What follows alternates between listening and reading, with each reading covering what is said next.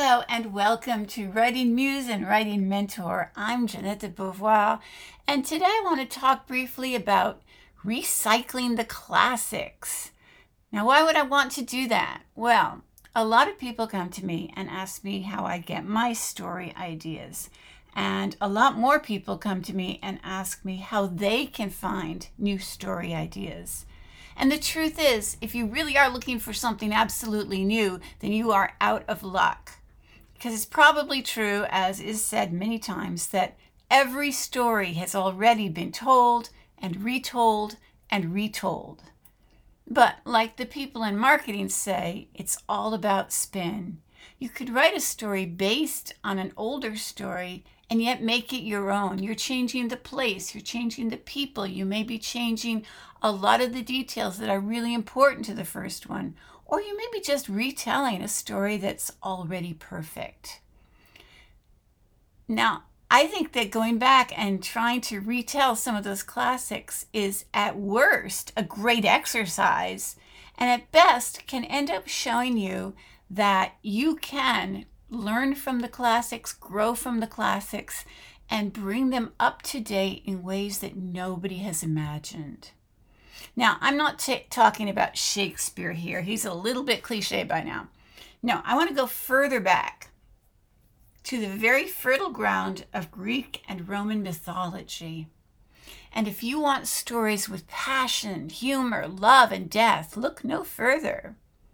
Today, I want to give you just one example to whet your appetite, because one version of the Minotaur story goes like this.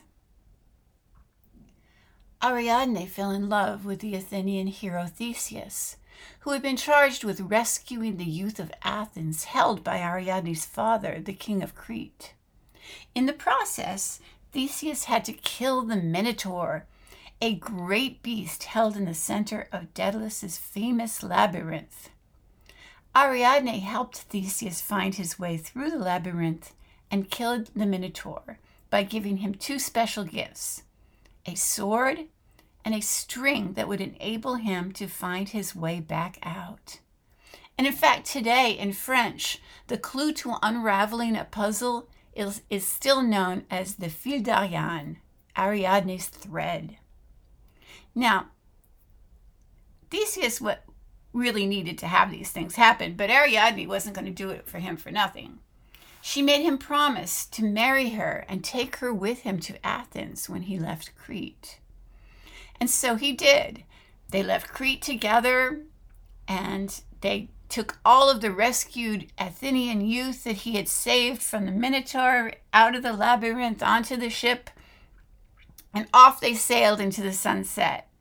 And that was exactly what Ariadne wanted until they stopped on the island of Naxos.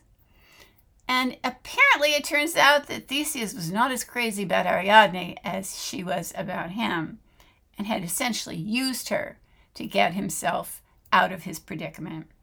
So here we are on the island of Naxos. While Ariadne sleeps, he thinks about it, and he thinks that he really doesn't need her anymore. And so he, together with the young men that he had rescued, got up in the night and sailed away, leaving the Cretan princess alone on the island. Well, Theseus' karma caught up with him later. You'll be glad to know, but that's another story. In the meantime, back on Naxos, the god Dionysus took a good look at Ariadne and fell in love with her himself. Apparently, they lived very happily together there for some time. And when she died, he took the circlet of flowers she'd worn in her hair and flung it up into the heavens, thereby creating the corona constellation of stars. Tell me that isn't a brilliant story. It's got everything. It's got love. It's got adventure. It's got hope. It's got bravery. It's got betrayal. It's got a nice ending. It's just got everything.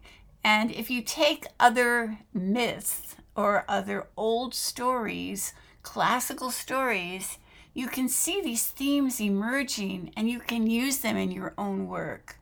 So if you were to take this story of Ariadne and Theseus and the Minotaur, How would you update it?